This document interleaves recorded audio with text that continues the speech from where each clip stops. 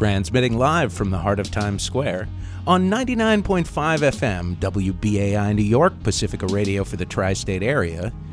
This is Trump Watch, a weekly series examining how President Donald J. Trump and his administration are changing the world we live in. I'm your host, Jesse Lent. I think Trump is a dangerous president, but if all we do is focus on him, we lose. Our job is to develop an agenda that speaks to the needs of workers. When we do that, we're going to win, and win big. That was Vermont Senator Bernie Sanders, candidate for president in the 2020 election, speaking in a town hall on Fox News on April 15th. Sanders' decision to appear on the cable news network, often criticized as being a mouthpiece for the Republican Party, was praised by many of his supporters as a savvy move to reach out to Trump voters, with 2020 presidential hopefuls Mayor Pete Buttigieg and Senator Amy Klobuchar following in his footsteps with their own announcements of town halls on the cable news network. However, for one specific Fox News viewer, Senator Sanders' appearance received a cold reception. So weird to watch crazy Bernie on Fox News, President Trump tweeted the morning after the Sanders town hall. Not surprisingly, Bret Baier and the audience was so smiley and nice. Very strange. The president tweeted about the Bernie Sanders town hall again that evening, asking, quote, "What's with Fox News?" Well, here to help us attempt to answer that question is Daniel Lippman. We spoke just before this broadcast. Joining me now is Daniel Lippman, a reporter for Politico and one of the three authors behind the publication's Daily Playbook newsletter. He also co-wrote the article with colleague Eliana Johnson entitled Trump's Fox News Love Fest Hits a Rough Patch. Hello, Daniel. Welcome to Trump Watch. Thanks so much for taking some time for us today. Thanks for having me.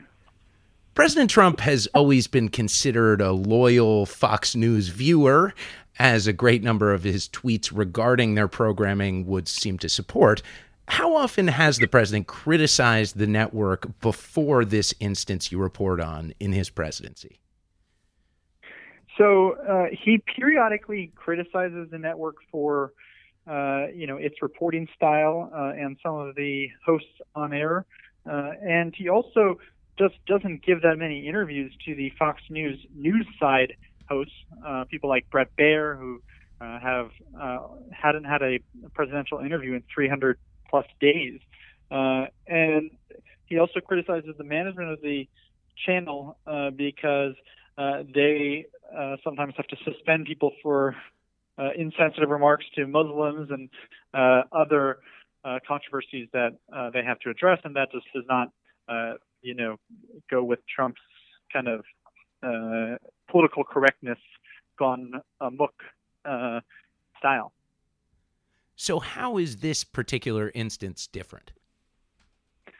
I think the difference here is that it's really sustained criticism of the network, and many Trump observers think that it's kind of a way to tell Fox News that they should, get their hosts in check and ensure that they are not doing anything that, criticizes the president. And so Trump kind of has a thin skin. He almost expects the network to be his state-run propaganda arm, and he is surprised when they criticize him on a number of fronts. What do you think it was about the Bernie Sanders town hall that seemed to strike such a nerve with the president? I think he didn't like the fact that they gave Bernie Sanders, who could very well be Trump's opponent at the 2020 election, this whole stage for an hour to expound on his views and to criticize the president. He also thought the questions were too easy on Sanders and that they treated Bernie too nicely.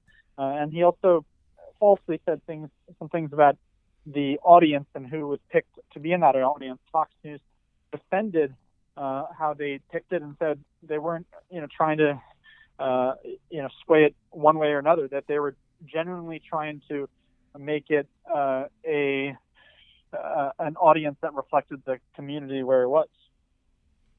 And that was one of Trump's main complaints, at least via Twitter, was that he made a claim that his own supporters couldn't get into the Bernie Sanders town hall. Yeah, there's no evidence that that actually took place.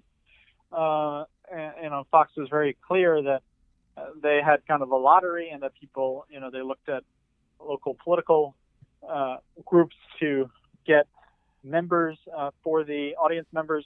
And so, just like many other Trump claims, that did not stand up to scrutiny for what he tweeted. You report in your Politico article that, quote, long fraught relations between the news side of Fox and its opinion arm have grown more tense in the Trump era. Can you explain why that is and what it's meant for the network's coverage? Opinion hosts often think that their news colleagues aren't actually making much news, and that mainstream news organizations, that they are actually getting all the scoops. And what's the last big story that Fox News reporters broke? And that's also tough because they are a conservative network, and so to report on a Republican administration just is always complicated.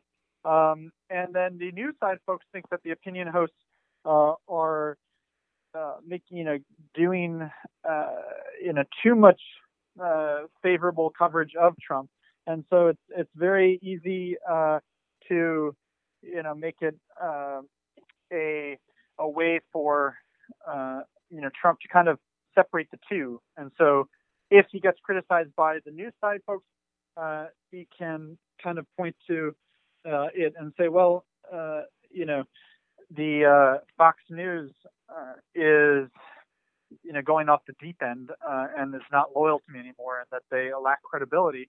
But he can still go to the opinion hosts and still lap up their coverage. To put things in perspective here, how is Trump's interaction and relationship with Fox News different from President Obama's with MSNBC, seen as the liberal counterpart to Fox News? Yeah, I think people often compare Fox to MSNBC and how they speak to both sides of the political spectrum, but MSNBC seems to be less dogmatic in their praise of their side compared to Fox News.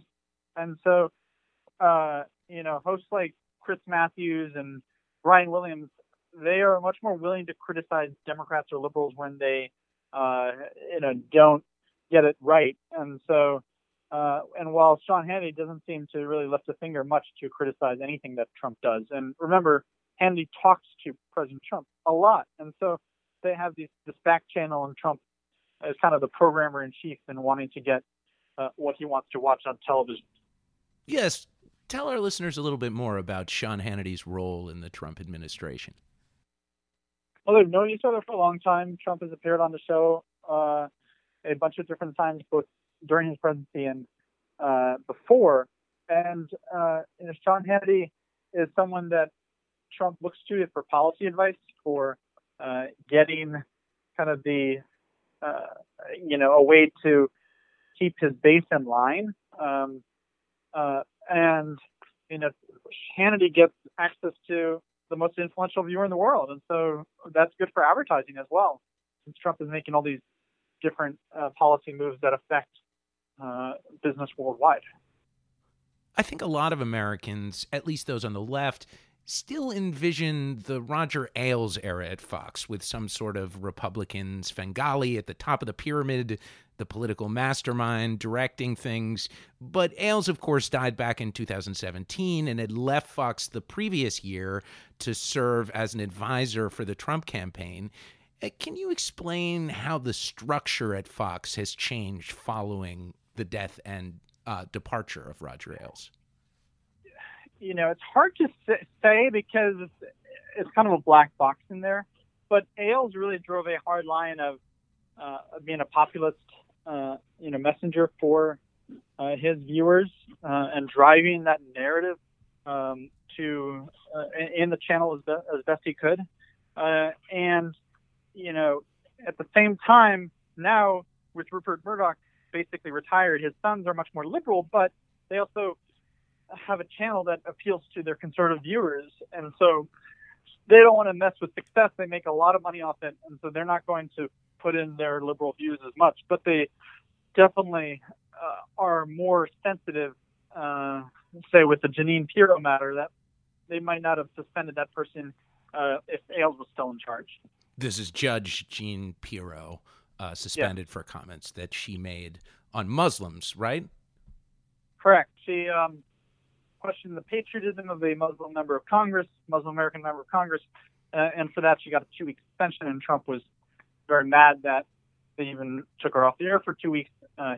And, at that same time, he was criticizing the weekend news anchors at Fox for being slightly critical of his White House. Do you believe that Roger Ailes' role on the Trump campaign at the end of his life has led to the president's apparent feeling of control over the network? Yeah, Trump seems to kind of get this, you get the sense that he's like he wants a job as a Fox PR person. They have plenty of other people that do PR for them, but, he has carved out this role where he likes to give advice to the network. He likes to talk about what the network is doing all the time, what, he thanks the network for covering issues that he likes. And so it's just like constant, he's like a media critic. I often write about media, and he's kind of joined my ranks as a media journalist and one who's very pro Fox News. I'm speaking with Daniel Lippman, a reporter for Politico and one of the 3 authors behind the publication's daily Playbook newsletter. You're listening to Trump Watch. My name is Jesse Lent. Daniel, the 2004 documentary Outfoxed describes a culture at Fox News where journalists were compelled to do stories favorable to the Republican perspective, expressed through daily memos, reportedly even sometimes coming from Ailes and Rupert Murdoch personally. Do you know if anything similar to that system still exists at Fox News? There is definitely edicts to, on like basically how they want to cover the news, but we don't know exactly if it's the same exact way that they used to do it under Ailes and Murdoch. It could just be that they are, operated as normal journalists with editors saying, well, let's cover these stories today, let's not cover this. The same thing that Jeff Zucker does at CNN and the New York Times editor and, editors at Politico. But the opinion hosts, they do seem to kind of hit all the same messages frequently, and so one has to wonder, like, in the hallways at Fox, are they kind of sharing ideas of saying, I'll do this one and you'll do this story, and let's both do these stories. And so that is definitely an interesting element of how much top down directives are there about Fox coverage. You spoke to White House Press Secretary Sarah Sanders for this article. Do you get any sense through your reporting if everyone at the White House actually agrees with her statement that, quote, the coverage of the president is 90% negative? Or is this just the official White House line as is coming from the president himself? Sarah Sanders represents the president well with what he wants. She's lasted in this job much longer than Sean Spicer. But I don't think that she's right in that 90% of coverage is negative or critical or wrong or whatever. I think most coverage is pretty good. There's always a few instances where there's errors in people's stories or stories are wrong. But generally the thrust of reporting is amazing on this presidency. And so I don't think I would not agree with her on our criticism of the media here. And you're not, to be clear, you're not just talking about at Fox. You're talking about across the media landscape.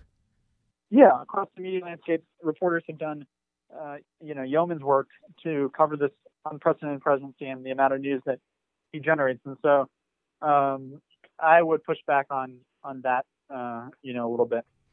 And do you think that opinion is shared within the administration or just merely charged rhetoric?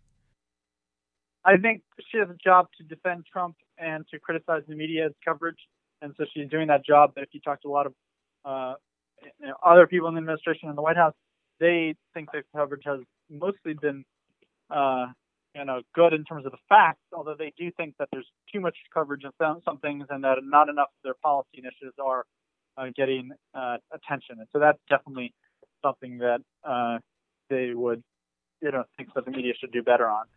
Although the president, of course, himself has been criticized for shifting the focus through tweets and other methods, such as during Infrastructure Week, where he was tweeting about anything other than infrastructure.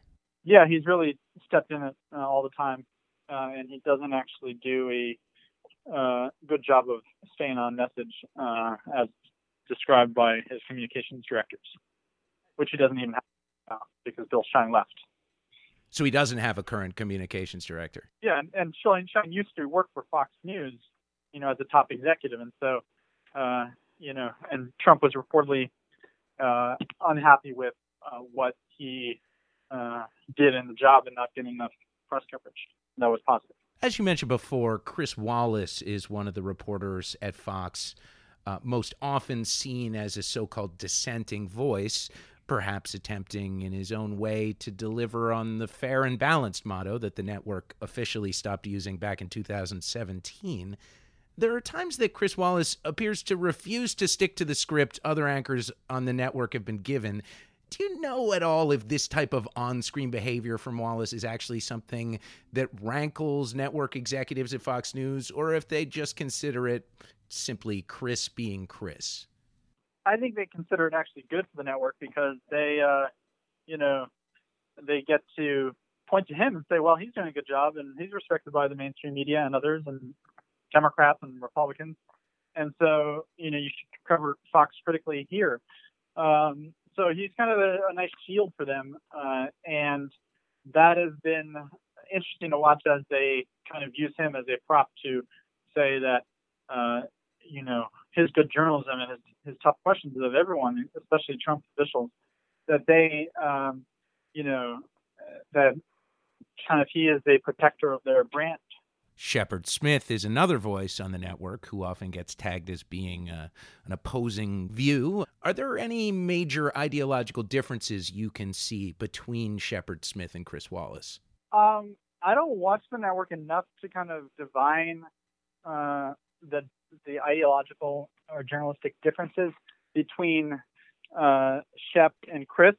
But one gets the sense that they share a lot of the same journalistic ethics in terms of being good reporters and, kind of doing good work in holding journalism accountable. In his 2017 book, The People Are Going to Rise Like the Waters Upon Your Shore, Jared Yates Sexton posits the idea that Donald Trump effectively replaced Fox News as the center of information for Republicans, that is, starting with his feud with former Fox News host Megyn Kelly after the first Republican primary debate. He goes on to say, quote, "This allowed Trump to cast Fox News in the same crooked media pool as its competitors, a move that eventually inoculated him from his myriad of scandals as his supporters no longer trusted anyone who reported negative stories about their candidate." Do you agree with Yates that President Trump no longer really needs Fox News? And in which case, why does he seem to spend so much time watching it and tweeting about it? That's where he gets his information. He doesn't like oral briefings or written briefings by aides or experts. He really gets tired of them. And so, he's kind of giving his daily feedback of, his information system. And so I think he still needs Fox News because they speak to his base, and they're still going to watch long after he's no longer president. And so he wants to keep his base on his side and wants to shape the coverage as much as he can to, help his favorability numbers and his reelection prospects in 2020. Looking beyond the scope of your article, as someone who reports on D.C. in extreme nuance for the Playbook newsletter, if Fox's support for the president is indeed waning, how do you think that could affect the outcome of the Mueller report, for example? It's hard to say that there's going to be a huge connection between that because the impact of the Mueller report will, resonate in the halls of Congress and among Democrats, no matter what Fox says or does. And so, the general consensus is that Trump is not going to get impeached, and that Republicans don't support it, and people like Pelosi are pushing back on it. But beyond that, Fox is kind of a non-factor in how Mueller went about his work, and also the impact of the report on the country and Trump's presidency. What about the 2020 election? Well, I think it's interesting to watch Democratic candidates like Bernie Sanders and Mayor Pete and Amy Klobuchar. They're starting to do these town halls that Fox is hosting. And so they're trying to reach some of Trump's viewers who are both Democrats and also thinking ahead towards the 2020 general election, where they'll have to win over some of Trump's base and people who voted for him and Fox News viewers. And so it's a smart play by those Democrats who want to expand their nexus of voters for the 2020 field and campaign. Back in January, Adweek reported that in 2018, Fox News was the most watched cable network for the third straight year. Clearly, something is working for Fox News. Why do you personally believe the network continues to be such a ratings juggernaut in a way that even CNN or MSNBC are not? I think how entertaining it is pretty helpful for the network. It's very compelling to watch, and it's, and remember, the sex factor, sex sells. And if you watch a new documentary about Roger Ailes, I think it's called Divide and Conquer, you'll see exactly what his strategy was, where, even the anchor desks, that they're glass and, it's empty underneath the desk. And so viewers can see kind of the legs of female anchors, and Roger Ailes had a very particular look of the anchors who would get hired. They had to be conventionally attractive and often blonde. And of course, this goes without saying that he was a big sexual harasser, and even was one of those people taken down by Me Too. And Fox News paid tens of millions of dollars to settle claims against Ailes, and so it kind of migrated his obsession with women and sex, that migrated into all parts of Fox.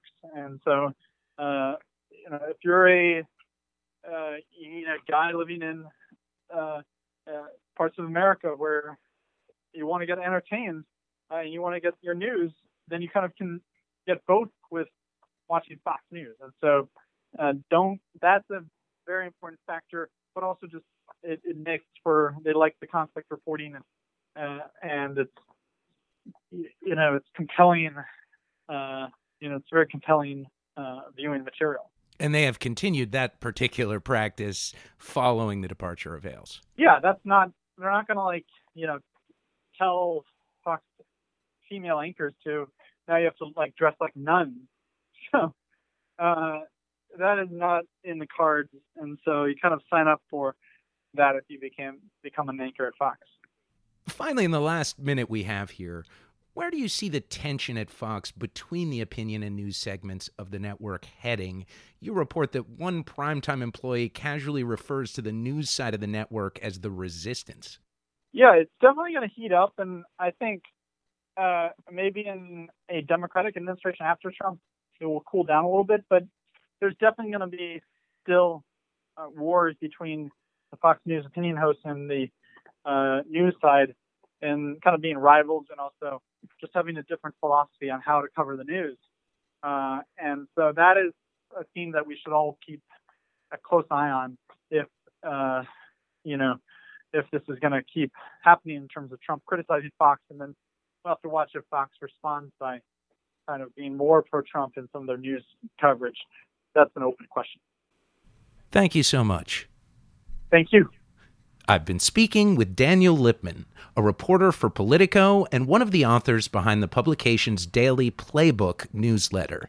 He co-wrote the April 17th article with colleague Ileana Johnson entitled Trump's Fox News Love Fest Hits a Rough Patch. You're listening to Trump Watch. My name is Jesse Lent.